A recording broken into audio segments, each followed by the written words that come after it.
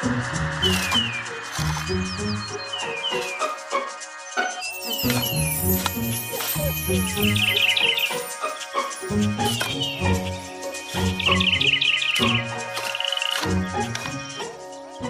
and welcome to the Plant a Trillion Tree podcast. I'm Eva Monheim. And I'm Hal Rosner. We're both certified arborists, credentialed by the International Society of Arboriculture. The purpose of our podcast is to encourage tree planting and proper tree care for our urban forest, which includes neighborhoods, parks, and other open space. We'll also cover the importance of the already existing tree cover and the benefits. So welcome, everybody. Thanks for joining us.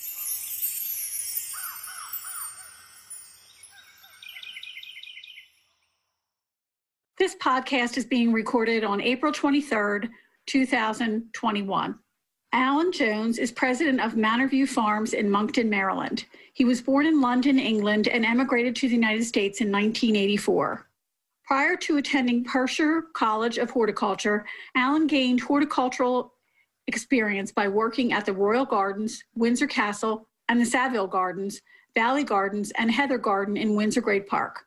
After graduating from Pershing College, he joined Oakover Nurseries in Ashford, Kent. He joined Princeton Nurseries in New Jersey in 1984 after emigrating to the United States. He became a vice president of Princeton Nurseries before leaving in 1994 to join Manor Farm in Monkton, Maryland. Along with two partners, Alan purchased Manor Farm in 2007, 1 year before the recession. Manor Farm is a 100-acre nursery growing a wide range of B&B trees and shrubs, a propagation division selling potted shrub liners to other nurseries, as well as an extensive landscape distribution center serving the landscape contractor industry in Baltimore, Washington, D.C., and Northern Virginia. Manor is licensed to propagate introductions from proven winners, Plant Haven, Plant Nouveau, Concept Plants, Plant Tip, and others. Manor Farm is located in the historic and scenic My Lady's Manor in northern Baltimore County, Maryland. Welcome to the Plant a Trillion Trees podcast, Alan. We're delighted that you can join us today. We have lots of questions for you as a nurseryman in Maryland. You have a wonderful reputation for galvanizing the community in your area. I know that from visiting your location, and the amount of work that you do within the Washington, D.C. area and the Baltimore area. It's wonderful to know that you're as busy as you are at this time of the year. Yeah, it's certainly been a very challenging spring.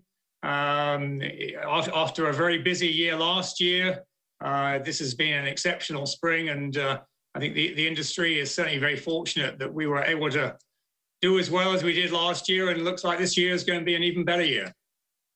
That's what we're hearing from other nursery people, and garden centers too feel the same way. Yes, yeah, that's correct.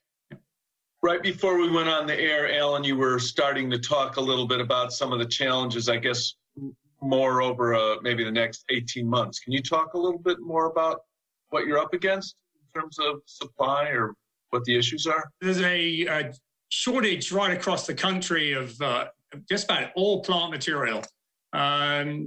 You often see it just in trees or shrubs or perennials, but this year it seems to be pretty widespread in all those categories.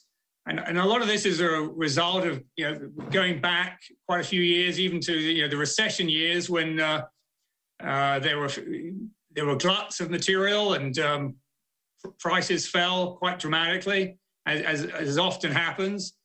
And a lot of growers scaled back or couldn't even afford to plant, particularly with trees. And so I think we're seeing part of a result of smaller plantings and also less nurseries. I think they say there was like a 30% reduction in acreage planted after the recession.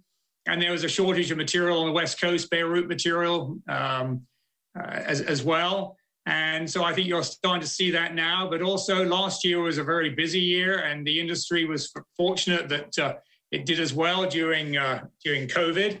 But which was a pleasant surprise because there was a lot of uncertainty, certainly in March and April and early May as to what was going to happen within the industry. And in most cases, we were fortunate that we were considered to be essential. And I think all bar maybe a couple of states, garden centers were able to stay open, and landscapers were certainly able to be kept busy. And then with everyone working from home and being home a lot more, they realized that their gardens and landscapes need to be improved. So the industry was in a fortunate position to take advantage of that situation, whereas unfortunately other industries were not quite so fortunate. And this year seems to have continued that trend, and a very strong fall season last year used up a lot of material that would normally be available in the spring. And so what we're seeing is, smaller amounts of material, and also the material itself, particularly with shrubs, everything's a size smaller, because a lot of it would be material that would normally be sold after a flush. So as we've often said, a lot of material is one flush away from needing one flush before the next flush. And so, every landscapers and landscape architects are really having to learn very quickly that, if you're used to seeing a 36-inch boxwood, maybe it's going to be 30 inches or 24 inches this year. So substitutions are going to be looked at a lot more often than they have been in the past. But the biggest concern really is, what's going to happen later in the year, because if this trend continues all year, then there'll be a lot less material available for fall. And if we have a strong fall, that means that next spring there's going to be less material available as well. So it's probably a better situation to wish you had more to sell than having too much. And then the industry is well known for often having overproduced every so often, and then they slash prices, and everyone's complaining about we're back to where prices were 10 years ago. So Sure.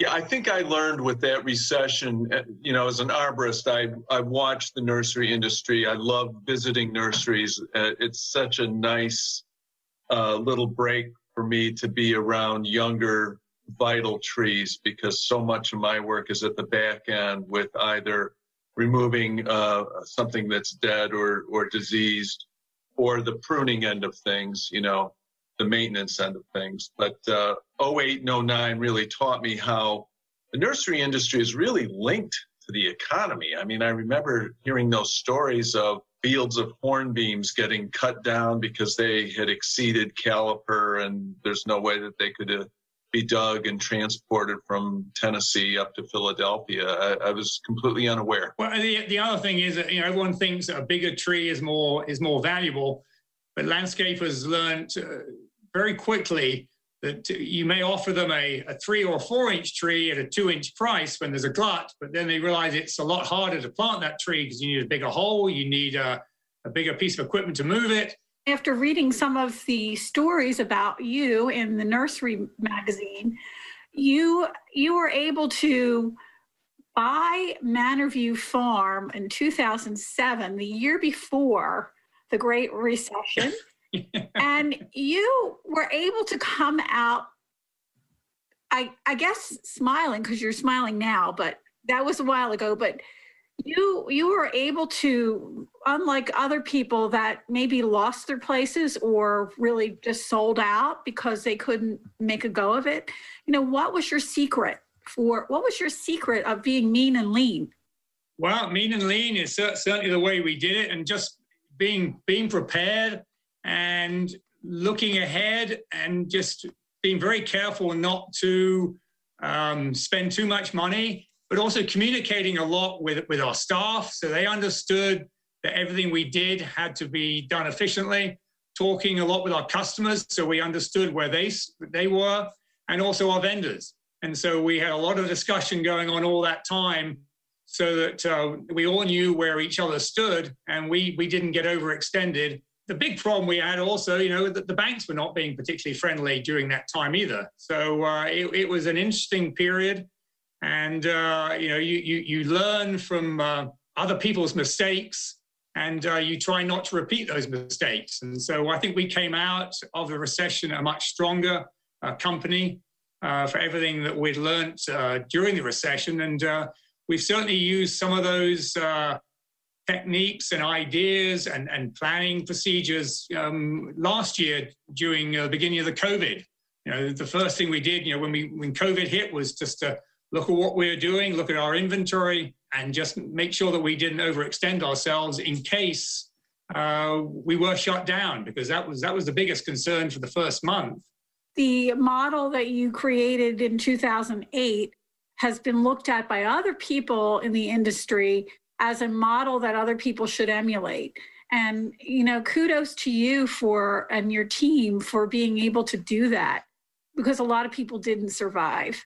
And I think that all industries need to have following a guru like yourself that people can look up to and learn from, because you learned from the very best also when you were not only in England and when you were at Pembroke, but also when you were at Princeton and guiding Princeton during the 1990s. That all plays into a big part into your success. Yeah, well, thank you. And it all relates to team members as well. So, what we were able to do is a result of having a good team who understood what we were trying to achieve, and they believed in what we were doing. And everywhere you work, you learn what to do and what not to do. They always say that, you can make mistakes, but don't repeat them more than once, and learn from the mistakes that you made. So I think, you're right. Princeton was a fantastic experience, Princeton Nurseries, and learned a lot there.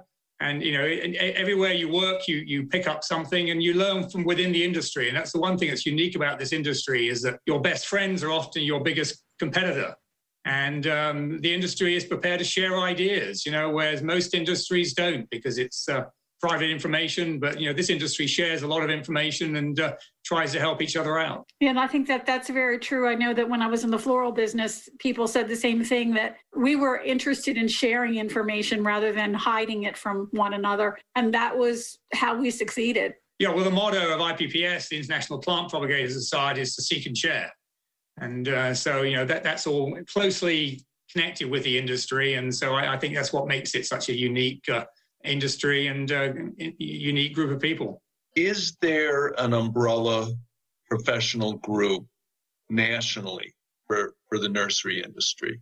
Or is it more just like MANTS and regional organizations? Each state has its own state association, which tend to be very regional, and some are more active and involved than others. There is the National Association. American Hort is the main nursery association, and since that... American Hort, yes.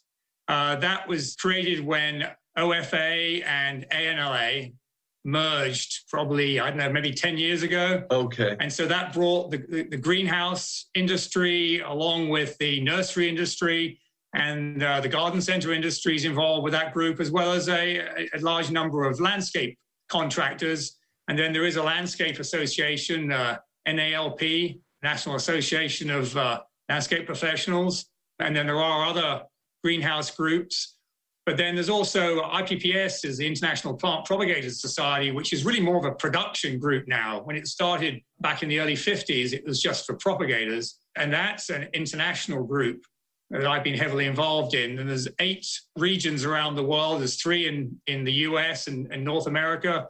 There's 1 in Europe, Japan, Australia, New Zealand, South Africa. And recently we've been trying to get a region going in China and India. And that's a group that meets annually in each region. And then usually there's an international meeting in one of the countries each year, although last year it didn't happen and this year it's not likely to happen.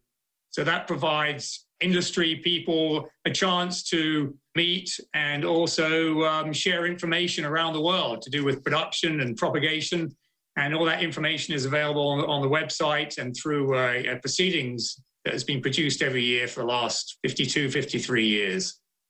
So you know that the keys to the survival of the human race are on the shoulders of the people in your profession, right? You know that? Yes. Tongue in cheek. Yeah, I mean, we're trying to plant 1 trillion trees here, Alan, and we need you to make that happen. Yeah, well, there's a lot of people planting a lot of trees and growing a lot of trees. So this industry is certainly helping you achieve that goal. Well, one of the things that we have a problem with, though, are these forest fires that spring up, especially in California. Right now, they were saying that we're down over 3 billion trees in the industry. Oh, wow. We should be up to 6 billion, but we only have 3+ billion in production. Just for us to keep up with what we've lost, we need that 6 billion, and we're down at that by half. And so, we think to ourselves, where is that, the rest of that going to come from? Is it going to be in a small backyard where children are going to be planting seeds and then using it for a little garden somewhere in the neighborhood? Or is that going to be people like yourself where you're going to take on larger projects or propagation? And I'm thinking maybe even going a little smaller, because that's what's happening now in the industry, going smaller, but a quicker establishment of the landscape so that it can provide services sooner. Yeah. Well, and the other thing I should mention, you talk about other groups, is HRI that you may be familiar with, which is the Horticultural Research Institute, which is connected with American Hort. And that is now doing a lot of research. It funds research through universities and other groups, which is looking at not just production, propagation, looking at disease, and more recently, actually, it's now looking at the benefits of plants for people's well-being, which has become, I think, particularly after last year, much more significant. We've known for a long time that, the environmental value of plants, but it's become much more relevant now when you start looking at the well-being and the reduction in anxiety and, just the enjoyment you get from being around plant material and people spending more time in their gardens and just being out and about amongst plants. On public radio this morning, they had a really good show talking about diversity and the reason why we have COVID. And they were talking about if we lose a lot of diversity, the likelihood of diseases are going to increase because we have less diversity. And so we need to be mindful of our environment, that we don't lose more critters and algae and fungi, because that is actually going to keep us healthier by having a greater diversity. And I think that when you're talking about the HRI or your Propagators Association, I think those are the kind of places that we need to look to for diversity so that we can build healthier environments. Yeah, you're quite correct.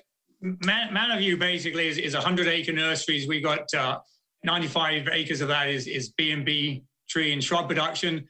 We then also have a substantial landscape distribution center, which is where we're working and connecting with the landscape community in this area. But then the other aspect of our business is actually the propagation of shrub liners, which we'll sell to other growers, mainly on the East Coast, but we do ship throughout the whole country. That's a good part of our business. And we are licensed to work with Proven Winners and Plant Haven and Plant Nouveau. And so we have some of the newer introductions as well as some of the staples. But what's made it sort of unique a little bit for us is that we're supplying the shrub liners to growers that we buy finished product back for the landscape distribution center. So they can use their trucks to backhaul their liners when they've dropped off fully grown material. So we sort of see the beginning, and then we see the plants come back in a year or two, and then they move on to the landscape. So that has certainly helped create that business into a very profitable business. And then we also work with a couple of mail order companies growing some of the newer introductions for people like Wayside Gardens and Park Seed and some of those people. So and that's one thing that helped us through the recession, is having that diverse business base, because some parts of that business slowed down faster and quicker than the others. And then they picked up quicker or slower than the other parts of the business. So that helped, with cash flow and allowed us to come out of the recession as healthy as we did. Now, do other states have landscape distribution centers like you do? Or is that something that's more of a novelty within the industry? No, it's become quite standard now. Manny Shemin was the first person to really create it, and Manor View started about the same time he did, actually. And it's now become quite common. You find a lot more nurseries now have developed their own little sort of smaller distribution centers just because of the ease and access to plant material. most growers are not wanting to ship to landscape contractors, particularly when it's a small order. And so while obviously you could buy cheaper from a wholesale nursery as a landscaper, it's just the logistics of getting all the material that you need in one place at the same time is not as easy as you think. We've seen a trend, it's changed a lot in the last few years, is that landscapers are generally not having their own holding yards anymore. 15, 20 years ago, it was quite common, you take a tractor trailer to a holding yard and it'd just be a large order and they'd get a month's worth of material. Whereas now probably 70, 80% of what we ship out goes directly to job sites, residential job sites or, industrial job sites. And so therefore the landscapers are getting smaller orders on a very regular basis. And so that's made the logistics on our end a little bit more complicated, but we've become very good at that. And in some cases, we've now started to see ourselves as a logistics company and not so much a nursery anymore, because, we're trying to keep the landscapers happy by finding 90 or even 100% of everything they need for one job and then delivering it to a job site on a certain day so they can get it planted within a couple of days and they move on to the next job. That's really interesting. I used to use Shemans years ago when I had my flower shop because they had certain plants that no one else had. Now that makes sense to me. As a landscape distribution center, they also manage tropical plants as well. Yeah, well, Shemans now, became John Deere and is now Site One, and they are the largest national organization. They're in every state and still getting bigger, and they do a very good job, and we're obviously competing with them. And I also think that this is not only a time saver, but it's also an energy saver too when you have a distribution center like you have. Wouldn't you think?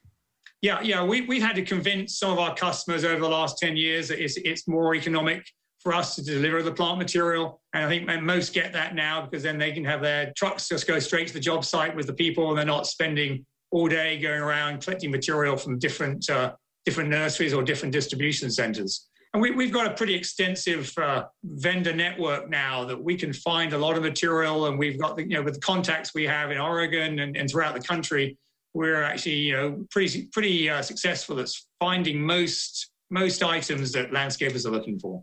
And I would imagine also that makes you more desirable to work with because you are a distribution center, so that people will want to sell more to you because you are the center. That's correct. And we've made a big deal this year. We started to promote the fact that, we're in partnership with the landscape contractors. We're your supply chain partner. A value proposition that we wrote just recently talks about the fact that we take the anxiety out of plant procurement, and we allow the landscapers to then do what they do best, which is designing and installing the plant material and not having to spend the time trying to find it. As far as the standards go in your nursery, I know that there's a difference, but the standard of a street tree versus a park tree versus a tree that's going to be on a residential lawn, do you have them categorized like that, or do you just have them done a specific way? No, since most of our landscape customers are high-end residential landscape contractors, our goal is to basically have only the very best. So we really only sell that top category. If something has been damaged, then we'll have it put to one side and it will be sold separately. Coming to your nursery was such a great experience. And not only is your nursery well-maintained and organized, and it was a real pleasure to be able to see it.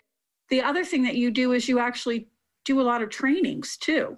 I've taken some of your classes online, and I think they're invaluable for people like myself. For a number of years now, we've done an annual education seminar. We've invited international speakers, local speakers, generally people who a lot of our customers wouldn't hear from. And we had a virtual one in February, and we were able to get James Alexander Sinclair from the UK to actually make a presentation. He's a Chelsea Flower Show judge and one of the top landscape contractors in the UK. So that was quite useful. And I think we're going to try and do more of those online types of events. But over the last 26 years, we've had a lot of well-known people, including people like Don Shadow, and we've had Kirk Brown.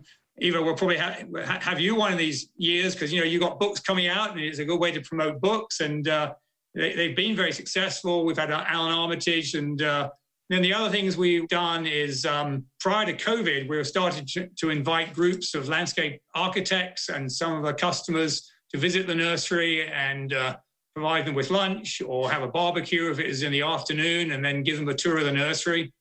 Many of them, particularly landscape architects, often don't visit nurseries. And it's something we need to do more of as an industry, is to get them to the nurseries, to see the plant material so they know what they're speccing. It just makes it easier to work with them when they actually know what they're dealing with. I think there needs to be more of that. And I think that that's a wonderful model that you're creating. I just feel that when you offer something that other people aren't offering, like the special event for architects, it makes a huge difference in our industry for people to see something, as you mentioned, that they might not typically see. Yeah, that's quite good. And that's one of the reasons we do it. We're trying to be innovative with some of that educational material. A lot of our conversations with our guests circle back to the reality of the climate crisis. And we're up here now, what are we, Eva, Zone 7 now? Yeah, we're now? Zone 7. Zone 7. What oaks do you want to recommend for Philadelphia these days? Well, we've seen actually a slight decline in the interest in oaks amongst a lot of landscapers. And it's the same with beech and a few other trees that get large, because it's not something that most people want in residential properties anymore. Yeah. So we've actually reduced. So we're still growing, obviously, white oak and bicolor and red oaks. And that's sort of about it for now. We used to have a wider range, but and then some of these upright oaks. Green pillar and green pillar. That's a good one, because actually that's one that I actually found when I was at Princeton. So that's worked out quite nice. Well. And then there's some of the other Schmidt introductions have been quite well received. But really oaks, and as I say, with beech, it's the same thing. They just get too big. And so people have moved away from a lot of those types of plant material just to some of the smaller trees. And what we saw last year was a lot of patios being installed. And we were surprised that there wasn't as much plant material going until later in the year. There are trends within the industry, and that affects the demand for plant material. And I'm sure some of those larger trees and the oaks and the beech will probably come back in a few years' time. But right now, there's certainly not as much interest in those larger growing trees as there used to be. Yeah, and I'm hearing that from clients at this end as well. They get in a panic when the derecho blows through the neighborhood and topples the tulip tree and the oak and things like that.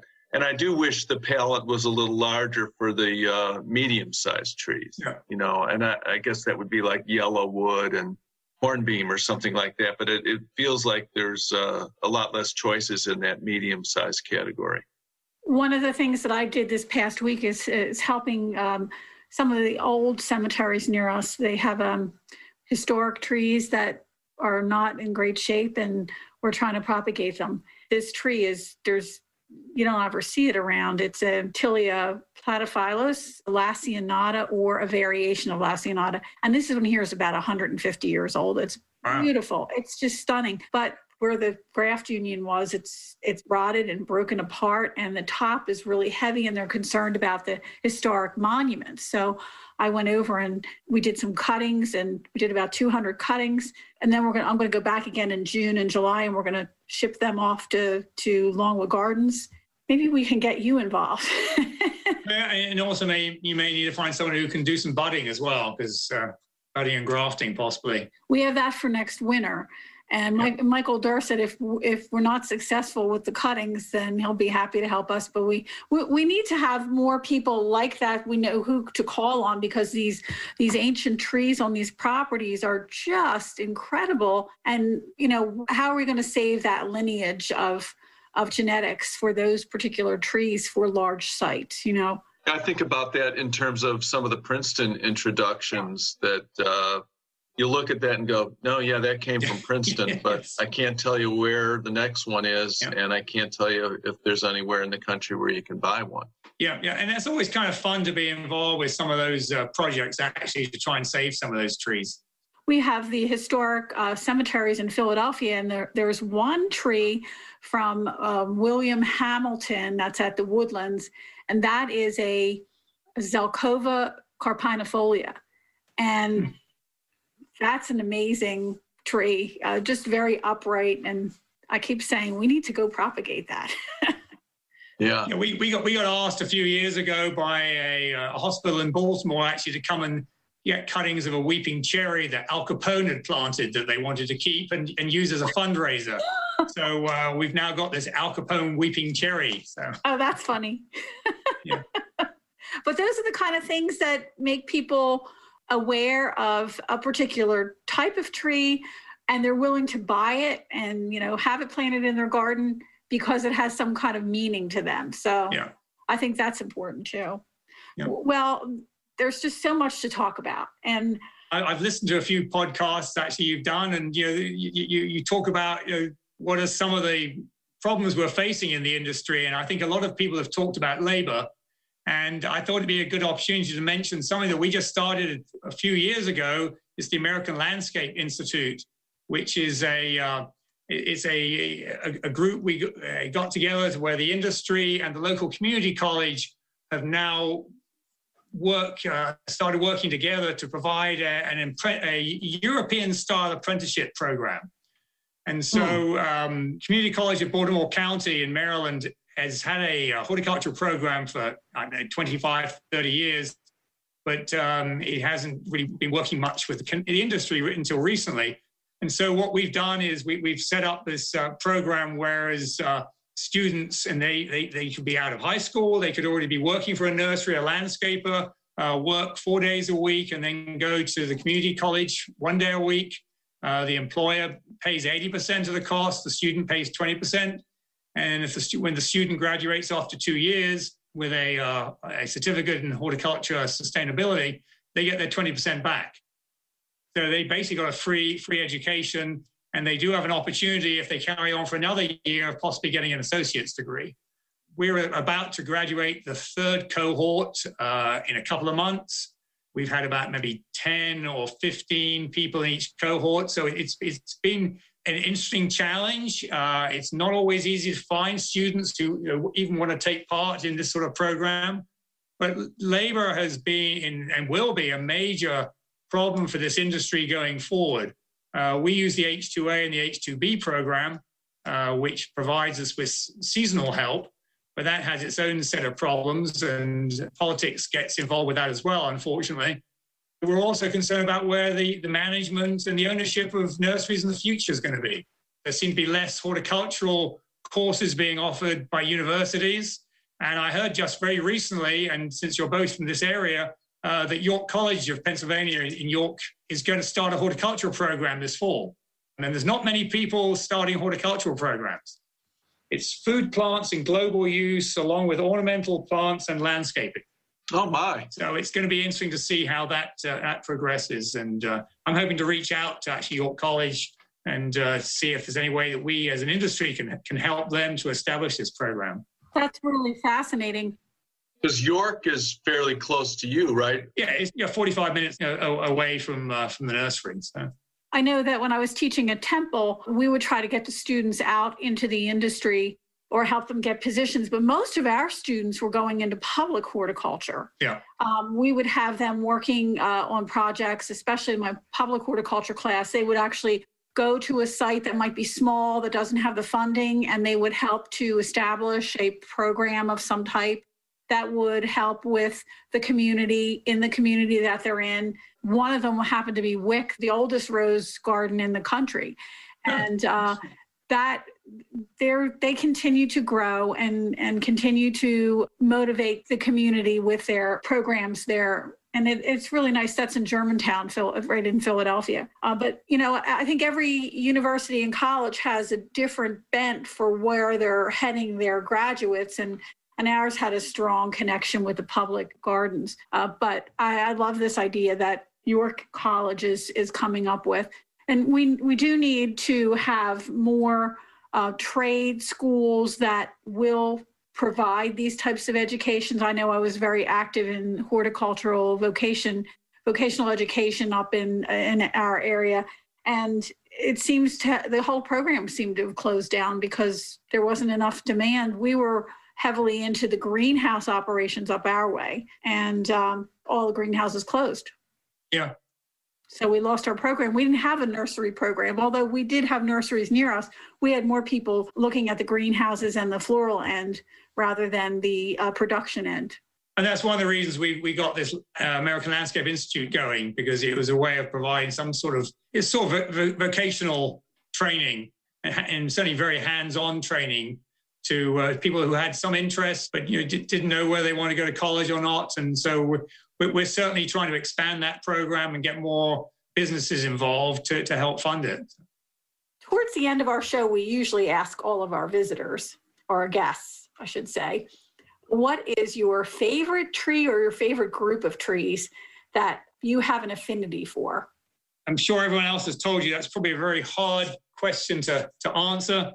But generally, Chinaanthus virginicus is one of my favorite trees. And actually, we did introduce one a few years ago, but it's so hard to propagate that it basically hasn't gone anywhere within the industry. It just flowers at a very young age. It was called White Knight because it was male. And as you probably know, the males tend to be much more floriferous and showy than the females do, but you don't get the fruit.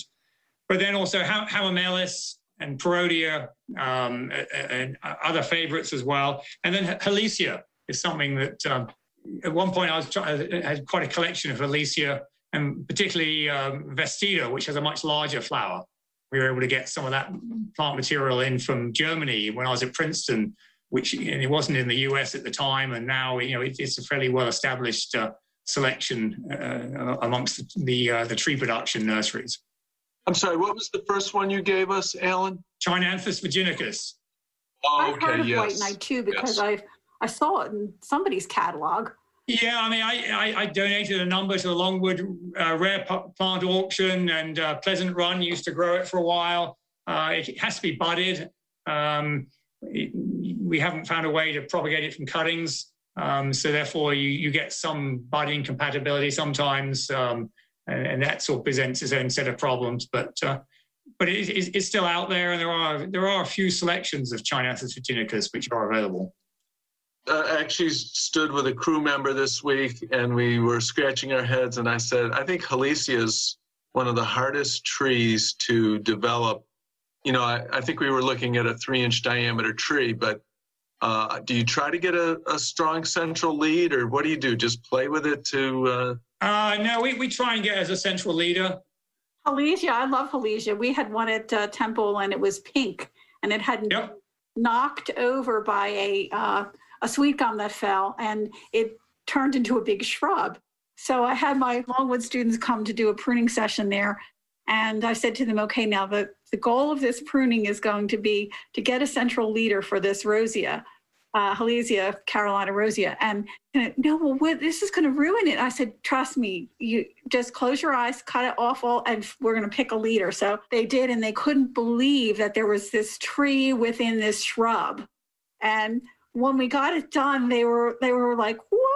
This is unbelievable. Yeah, but once you get that central leader, wow, they are stunning. They really are. That's great. Well, thank you so much, Alan. It's been really terrific to meet someone like you that's doing all this great work, especially with the whole propagation thing. Like I said earlier, watching trees fall down and have cavities and insect and disease issues. It's like visiting the nursery at the hospital and seeing a room full of babies. Well, it's been a pleasure to join you two, and I think these sort of podcasts are fascinating. I participated in one with Peter Seabrook actually at the end of last year, who's a gardening journalist in the UK, and it was fascinating talking with him because we had some similar things in our backgrounds, particularly when it came to dealing with some of the royal estates. So that was kind of interesting. So. Well, thank you again for taking the time. I know this is a very, very busy time of year for you, but we certainly do appreciate the fact that you came on our show. Okay, it's Really appreciate it. my Thank pleasure. you. Take care.